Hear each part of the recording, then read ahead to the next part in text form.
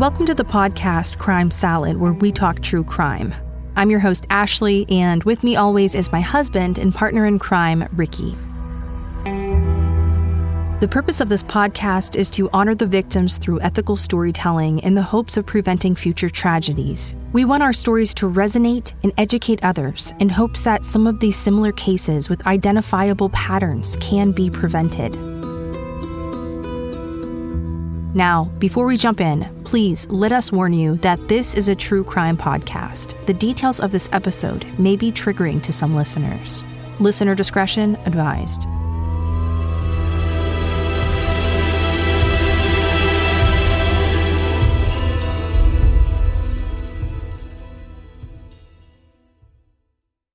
Now, before we jump in here, we want to give you an extra content warning because this episode contains descriptions of violence and harm inflicted upon medically fragile infants, which may be distressing for some listeners.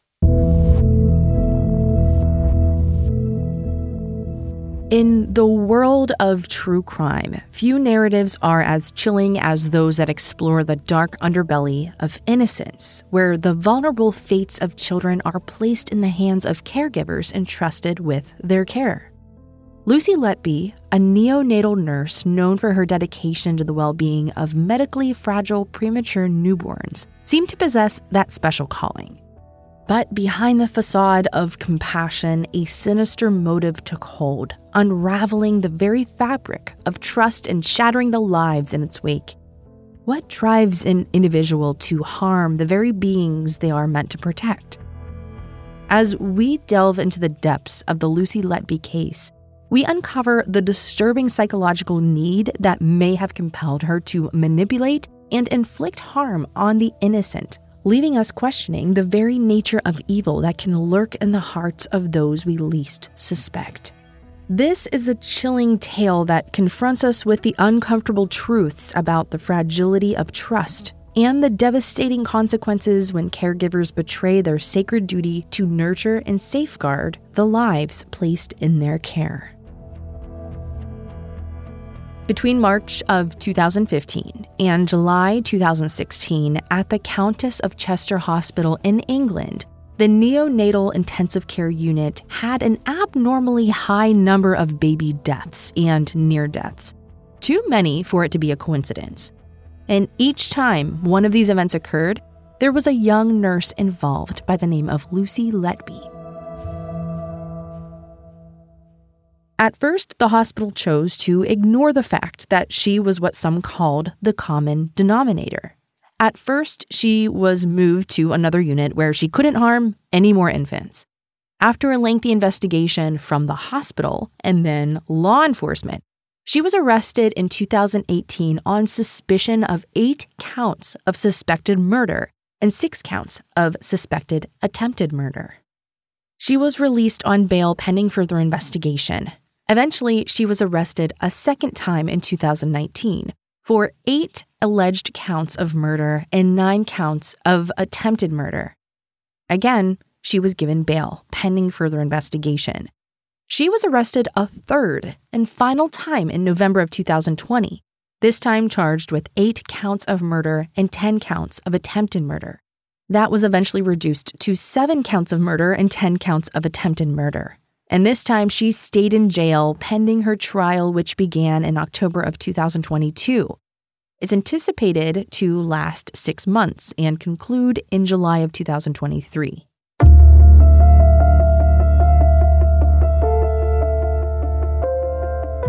Now, just to note, high-profile cases in England differ greatly from those in the United States. Here, we sometimes live stream our high-profile criminal trials.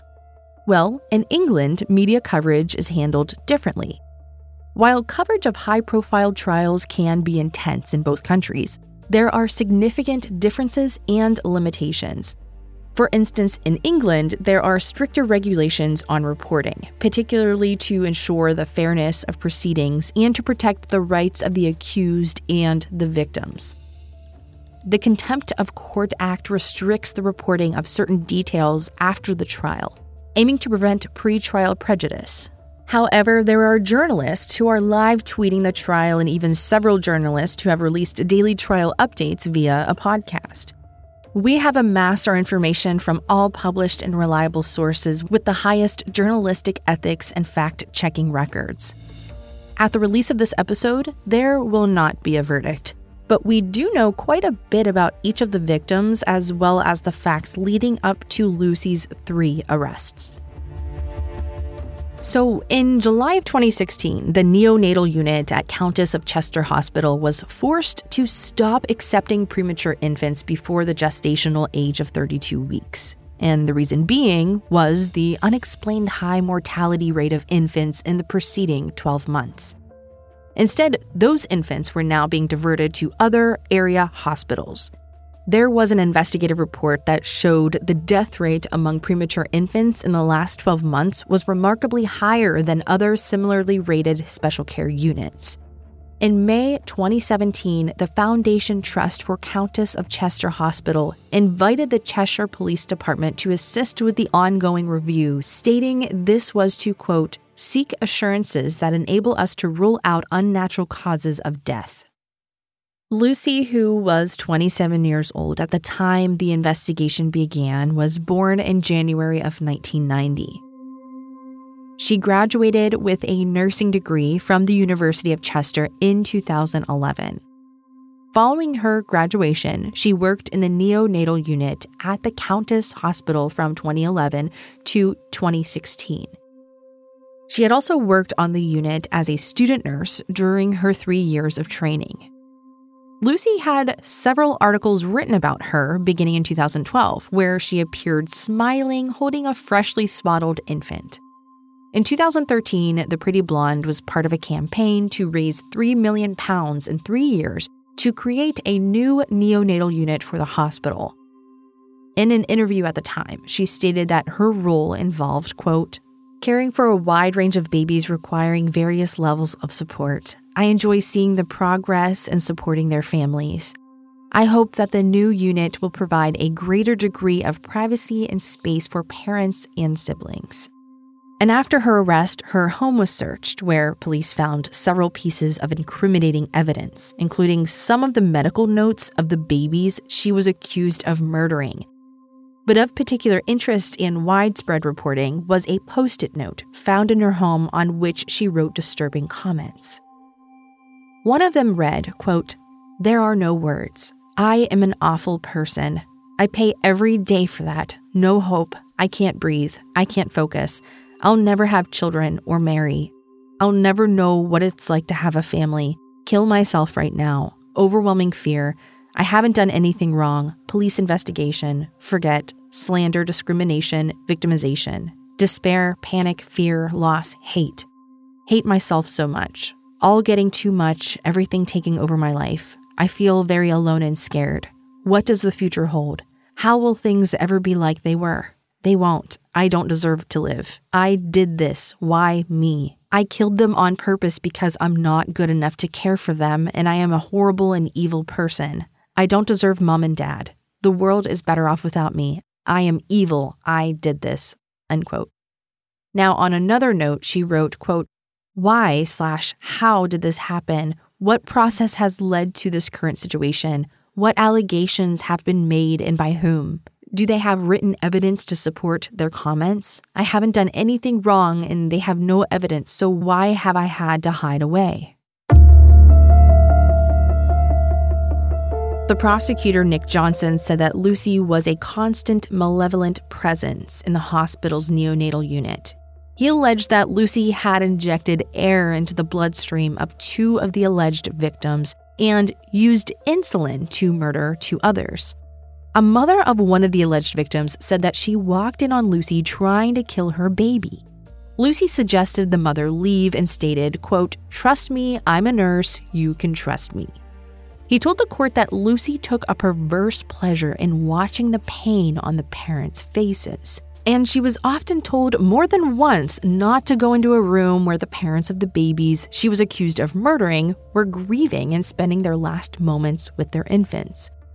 It was alleged that Lucy's motives for harming the babies could be rooted in a deep-seated jealousy and fear of not being able to have children of her own. Seeing the joy and happiness of the parents with their healthy infants may have triggered feelings of resentment and inadequacy within her. This jealousy might have driven her to take perverse pleasure in upsetting the parents, relishing in the depths of their despair and grief over their sick children. It also came out in the trial that Lucy had a flirtation with one of the doctors in the neonatal unit. Ironically, he would later become one of the doctors who suspected her of murder. It was speculated that her developing crush further fueled her motivations to harm some of her victims. Her desire for attention and validation from this doctor may have led her to exploit the infants, requiring medical care as an opportunity to interact with this doctor, possibly hoping that her involvement in the care of the babies would further capture his attention and interest. During her trial, that same doctor testified against her. When his name was announced, Lucy got very upset and tried to leave the courtroom. After a discussion with her attorney, she sat back down and tried to remain stoic and hide her tears throughout his testimony. Now, previously in the trial, their flirty text exchanges were read into the court record. Their attraction appeared to be mutual, and when suspicion first fell on Lucy, he was quick to reassure her that she was a great nurse and had done nothing wrong. Obviously, his opinion changed after her 3 arrests in multiple charges for murder and attempted murder. It was even speculated that when he was first transferred to a different part of the hospital, Lucy created emergency situations with the infants in her care as an excuse to summon him to the neonatal unit and spend time with him. Many of her charges included several murder attempts on the same infants. Of course, the defense explained away the charges against his client as a cover-up for an understaffed and untrained unit. He stated Lucy was a dedicated nurse in a system that had failed her and failed the victims. He claimed the prosecutor was driven by the, quote, assumptions that someone was doing deliberate harm combined with the coincidence on certain occasions of Miss Letby's presence. There has been a massive failure of care in a busy hospital neonatal unit, far too great to blame on one person.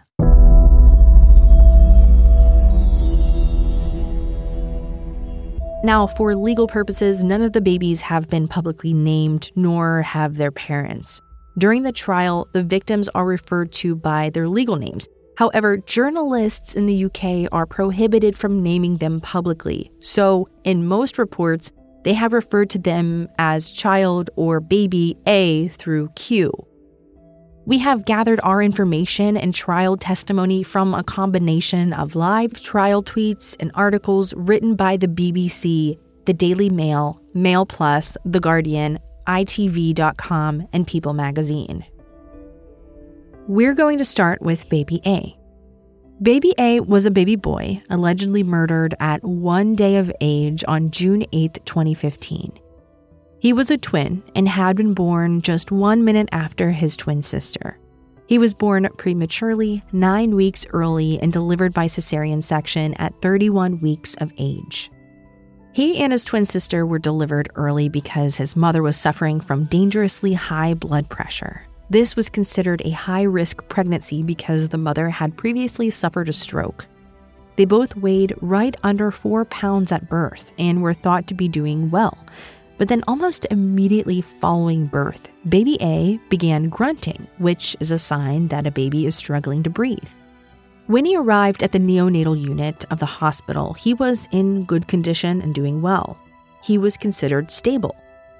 The following morning, after his birth, he was breathing air without oxygen and was given expressed breast milk, which, according to his medical records, he tolerated well.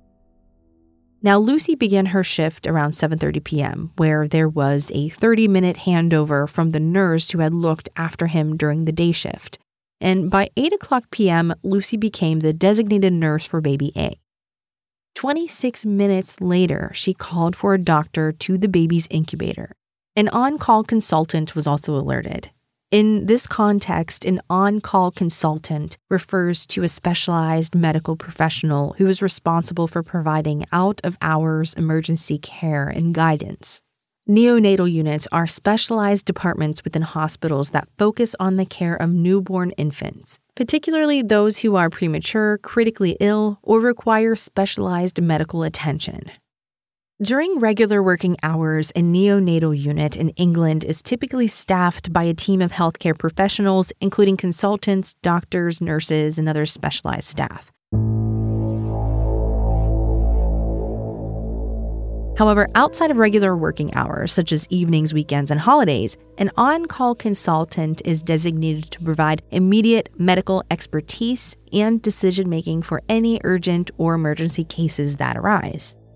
They are typically experienced and highly skilled neonatologists or pediatricians who have expertise in managing and treating complex medical conditions in preemies and newborns.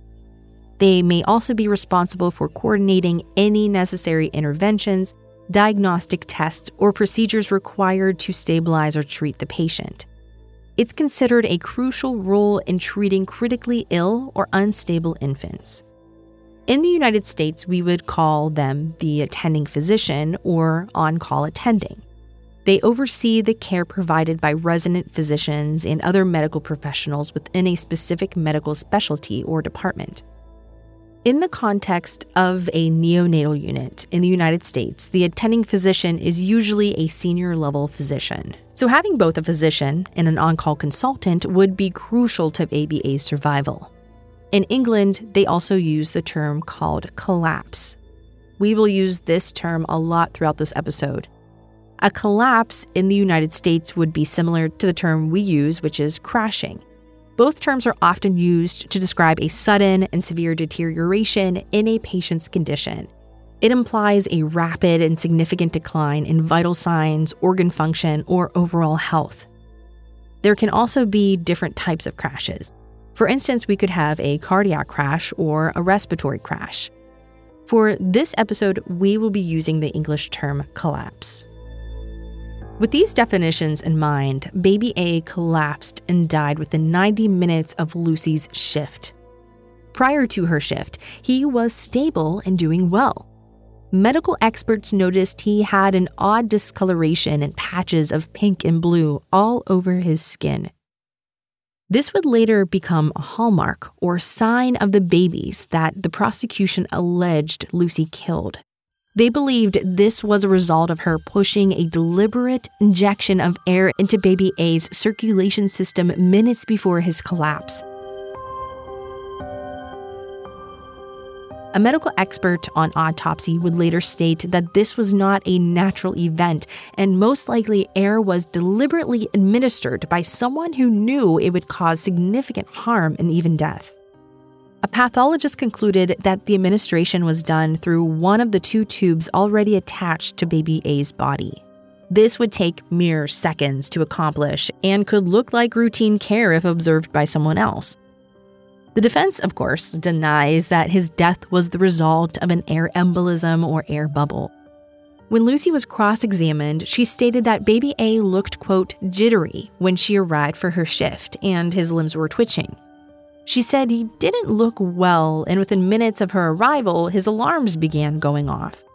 She denies doing anything to intentionally harm him. The next day, the prosecution alleged she tried to kill his twin sister the following night. His twin sister, baby B, required resuscitation efforts immediately following birth, but she quickly recovered and stabilized. Now, shortly before midnight on June 9, 2015, her blood and oxygen levels had fallen, and her nasal oxygen prongs had become dislodged. And by 12:30 a.m., her alarm went off, and she presented as blue, limp, and not breathing. Once the specialist arrived, they were able to quickly get her breathing again. The medical expert who reviewed baby B's files stated that her collapse resulted from some form of sabotage. He also believed she could even have been injected with a dose of air like her brother. He said these were two healthy twins born premature but in stable condition. No one expected either of them to die or nearly die. Now, currently, baby B is 8 years old and doesn't appear to have any long-term medical consequences from what the prosecutors are calling attempted murder. The defense believes that this is a case of confirmation bias, where the prosecution has influenced the medical experts with a theory of harm. On cross-examination, Lucy denies harming baby B or causing her to stop breathing, but she did take credit for sounding the alarm and giving proper care, resulting in baby B's survival.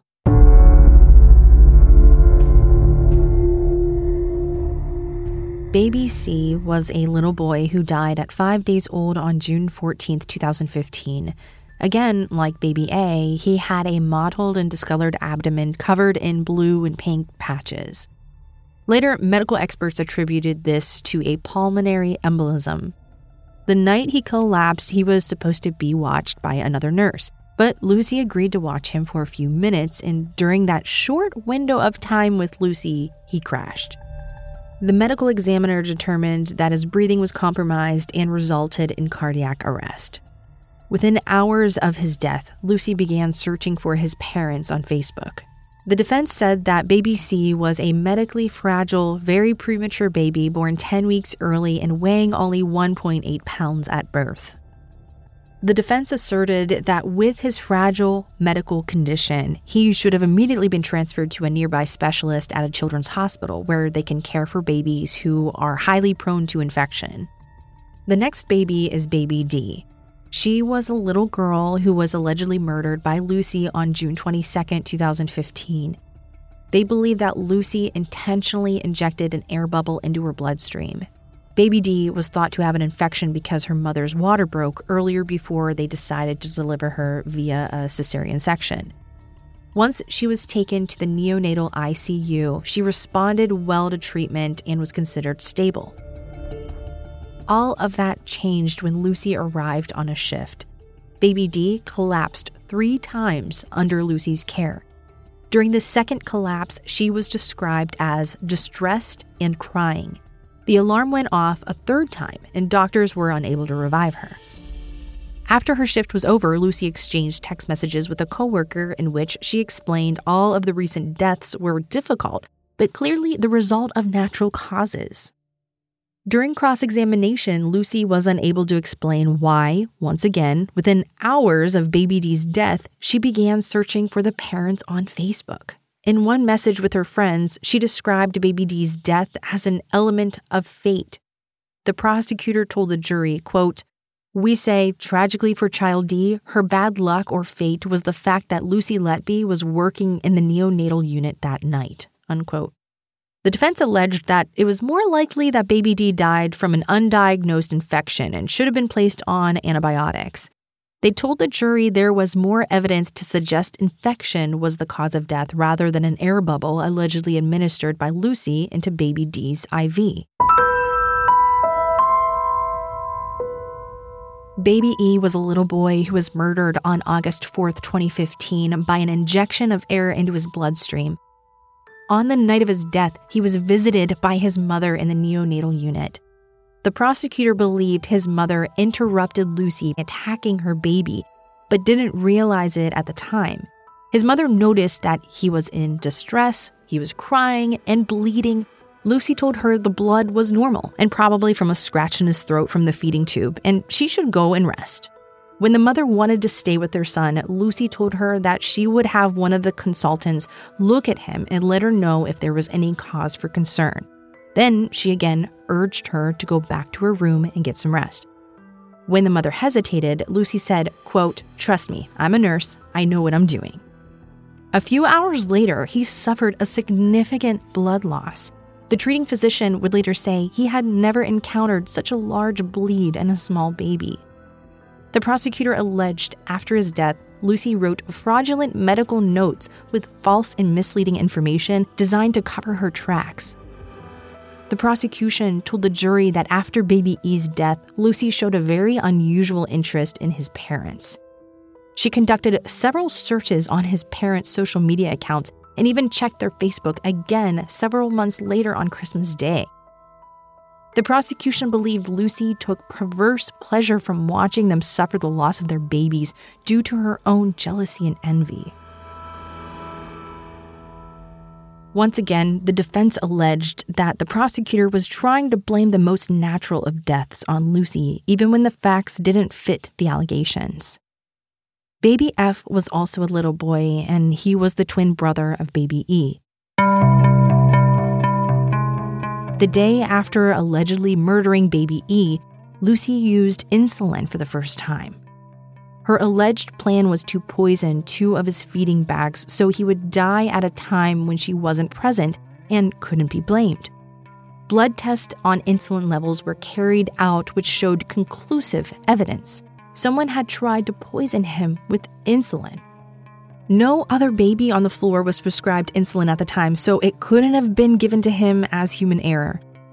The prosecution stated they knew who was in the room at the time the nutrition bags were prepared, and it couldn't have been an accident. The only credible candidate for the poisoner was determined to be Lucy. When Lucy was cross-examined on baby F's death, she agreed that he had been intentionally poisoned with synthetic insulin based on the medical findings. However, she denied being the person who intentionally poisoned him. She also didn't rule out that it could have been accidental by another nurse.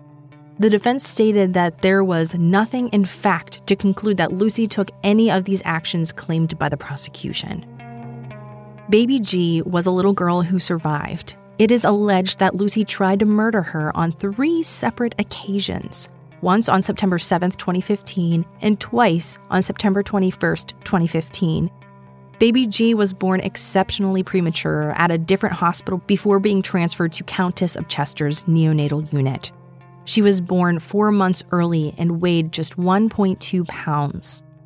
In mid-August, she was transferred to Countess and doing well. She was even considered stable. She was set to celebrate her 100 days of life the day before the first attempt on her life. Lucy and some of the other nurses put up banners and made a cake to mark the milestone date. But in the early morning hours, the prosecution claimed that Lucy intentionally fed her an excessive amount of milk through her nasogastric tube. She also could have injected her with an air bubble. Despite baby G's small size, this overfeeding caused her to spray vomit outside of her cradle onto a nearby chair and onto the floor. After vomiting, she suffered a collapse and was not breathing. Everyone in the hospital was surprised because she was doing so well. She was immediately transferred back to her birth hospital for specialized care. She returned to Countess of Chester Hospital on September 16, 2015. On the 21st, during the morning shift, she vomited again after allegedly being overfed by Lucy. This overfeeding prevented her lungs from expanding, and she stopped breathing after vomiting twice. She was connected to a monitor that measures oxygen saturation and heart rate levels after this event. In the mid-afternoon, Lucy noticed the monitor had mysteriously been shut off and that baby G was struggling to breathe. Lucy began giving her bagged ventilation, and the baby began breaching again. As a result of the first 2 episodes, baby G became severely disabled. She is currently 8 years old with severe defects and an unknown lifespan. Prosecutors believe Lucy intentionally and permanently injured this child and was charged with attempted murder. On cross-examination, Lucy denied these allegations, and on the day of the last 2 attempts on baby G's life, Lucy looked up her parents' Facebook and other social media accounts. Predictably, the defense alleged that baby G was an extremely premature baby and was already at high risk of cerebral palsy and other debilitating defects. They denied that Lucy had anything to do with baby G's ongoing medical issues.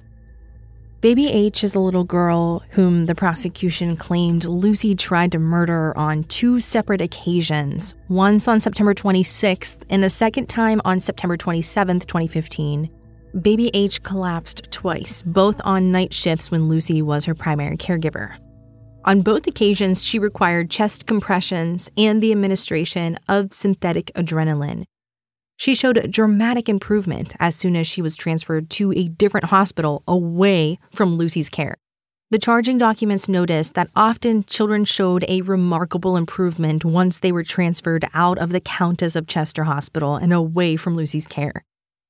The defense alleged that this was proof that there were staffing and training deficiencies at Countess Hospital, resulting in the children receiving suboptimal care. They alleged that baby H's medical emergencies had a positive outcome because of Lucy's care.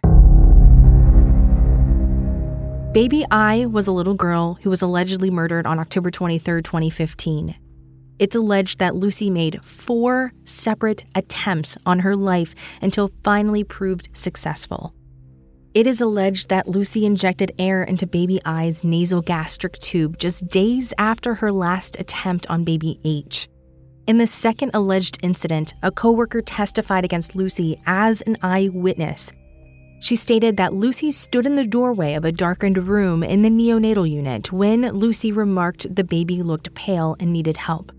The other problem was the cradle was covered, and you couldn't see the baby inside. There was no way for Lucy to actually know if the child was in great distress and had stopped breathing. The baby required extensive chest compressions and shots of adrenaline before she was successfully resuscitated. Less than an hour later, her alarm went off again. When the nurse arrived, she noticed that the child again was struggling, and Lucy was doing nothing, just standing over her incubator. The nurse wanted to intervene, but Lucy instructed her to let the baby sort it out herself. The nurse called for help anyway, and by the time the doctor arrived, the baby wasn't breathing again. They were unable to revive her. The expert pediatrician who reviewed baby I's medical records concluded that the baby's deteriorations were consistent with the deliberate administration of large amounts of air into her stomach. This causes the stomach to bloat and prevents the lungs from expanding and taking in air. The final time, the medical examiner alleged that someone injected air into her bloodstream, which is what led her to screaming. Usually, babies in the neonatal unit don't scream.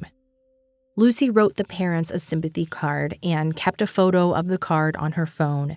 She also looked up the parents on Facebook and other forms of social media. The defense alleged that Lucy never harmed baby I. Instead, her, quote, collapses and ultimately death were part of a series of clinical problems which may well have been inevitable given her extreme prematurity. Baby J was a little girl who the prosecution believed Lucy attempted to murder on November 27, 2015. She was born at 32 weeks gestation on October 31, 2015. It was discovered she was born with a perforated bowel at Alder Hey Children's Hospital in Liverpool. She came back to the Countess of Chester Hospital on November 10, 2015. Her medical records showed that she was doing well and was medically stable. Before her shift started, Lucy complained to a work colleague that she was transferred to the part of the neonatal unit where all the babies were healthy and only needed to be fed. She found it insulting and boring that she wasn't allowed to care for the more medically fragile babies. The charge nurse believed she needed a break after dealing with so many babies who had died, but Lucy believed the opposite. The quickest way to recover from death was to take care of the most severe cases to get her mind off of it. Despite only needing to feed the medically stable babies, baby J suffered an unexplained collapse which caused her to be moved to the high dependency room or the HDR section. At 6:56 a.m., baby J's oxygen level dropped so low it was unrecordable and she began having seizures. 20 minutes later, Lucy gave the baby a glucose infusion. Then, within minutes, the baby collapsed again with a seizure. A doctor had to resuscitate the infant, but he could not explain why it kept happening. At this point in time, Lucy had come under suspicion by 2 of the other doctors. They both went to the administration and the consultants and asked that Lucy be removed from the neonatal unit. This request was categorically denied.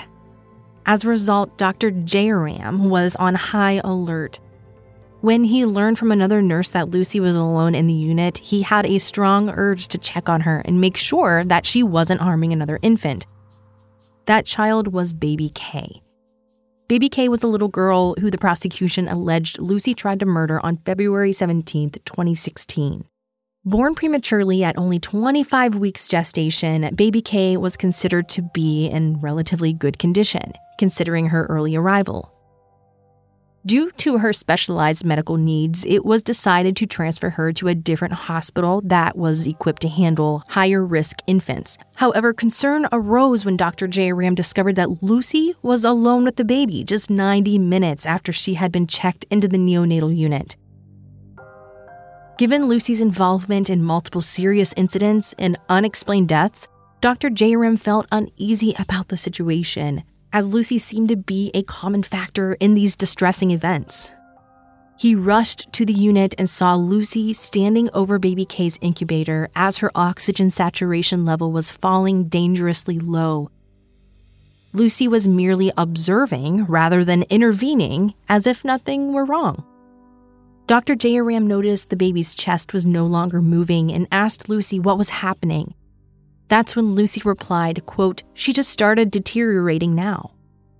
The doctor found that baby K's breathing tube had been dislodged, which can happen in an active baby, but baby K had been sedated and was inactive. Dr. Jairam was able to fix the breathing tube and baby K stabilized. Later that same morning, Lucy was again at baby K's side when she placed a call for help. This time, she alleged that baby K had stopped breathing because the tube had slipped too far into her throat. Baby K was transferred to another hospital, and 2 days later, her parents chose to remove her from care. She died peacefully in her father's arms. As a result, Lucy is only being charged with 2 counts of attempted murder. Now, if this case has infuriated you, you are not alone. I am with you. We have decided to make this a 2-parter because there's just so much more to this case. So we're wrapping things up for part 1. It's completely sickening that this went on and on, child after child. I mean, at what point will someone intervene?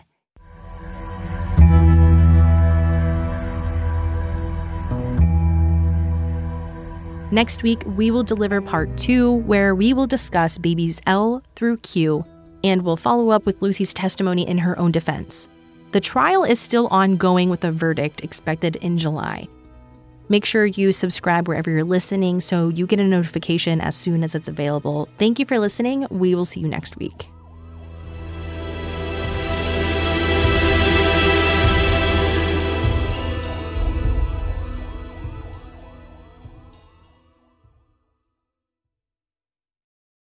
On a summer night, Douglas Wag Jr. lay motionless across a strip of railroad tracks before being struck by an oncoming train.